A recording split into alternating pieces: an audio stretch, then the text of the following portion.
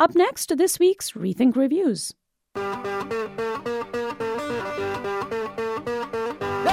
I'm Jonathan Kim, and this is ReThink Reviews, where we take a deeper look at current and past films and how they relate to the world today.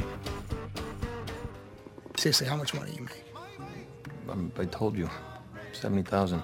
Well, technically 72,000 last month. You made 72 grand in 1 month. Yeah.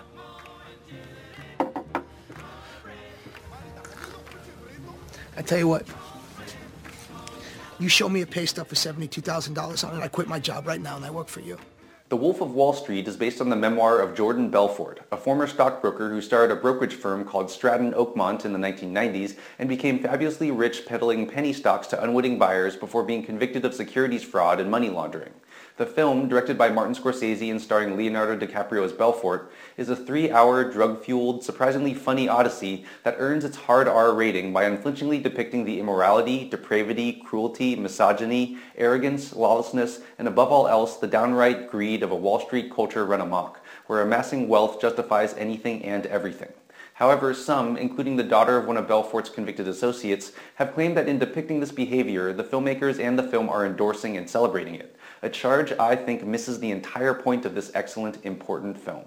First, aren't we over the idea that showing a bad behavior is the same as endorsing it? If so, I guess we should get rid of TV shows like The Sopranos, Breaking Bad, Dexter, Mad Men, as well as any movies involving the mob, heists, prison breaks, vigilantes, drug use, extramarital affairs, or any other illegal or questionable behavior, even if those committing them are never held up as being good people deserving of our admiration. And make no mistake, despite being the film's main character, Jordan Belfort is never made out to be any kind of hero. He takes mountains of drugs, cheats on his first and second wives with prostitutes, swindles unsuspecting investors, breaks the law, and endangers the lives of several people, including his young daughter. The original group of guys Belfort starts Stratton Oakmont with, played by Jonah Hill, P.J. Byrne, John Bernthal, Kenneth Choi, Ethan Suplee, Henry Zabrowski, and Brian Zacca, are described as drug dealers, idiots, and degenerates who are at least as depraved as Belfort. In fact, the only thing a person could find even remotely admirable about Belfort and his crew is their devotion to excess, the pursuit of riches, and each other. The problem isn't that the filmmakers have made the world of Wall Street debauchery look seductive, but that it is seductive, where if you can stomach the idea of screwing people over, you can live like a rock star.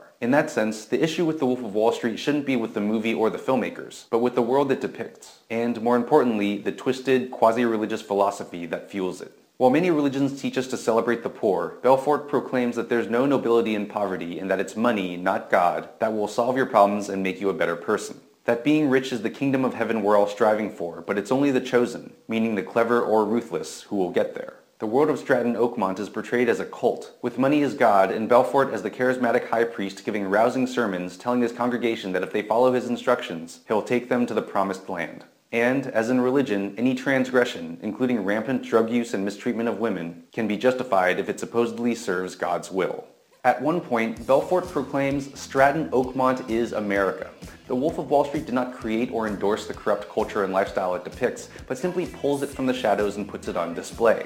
If this inspires people to follow Belfort's example, the issue isn't the film, but the country and culture that would create anyone so greedy and depraved that they would see Belfort as someone to emulate.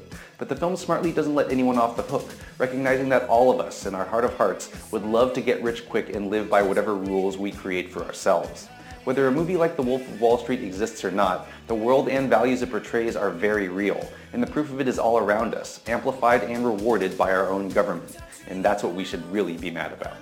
The Wolf of Wall Street is rated R and is in theaters now. I'm Jonathan Kim, and this is a ReThink review for Uprising.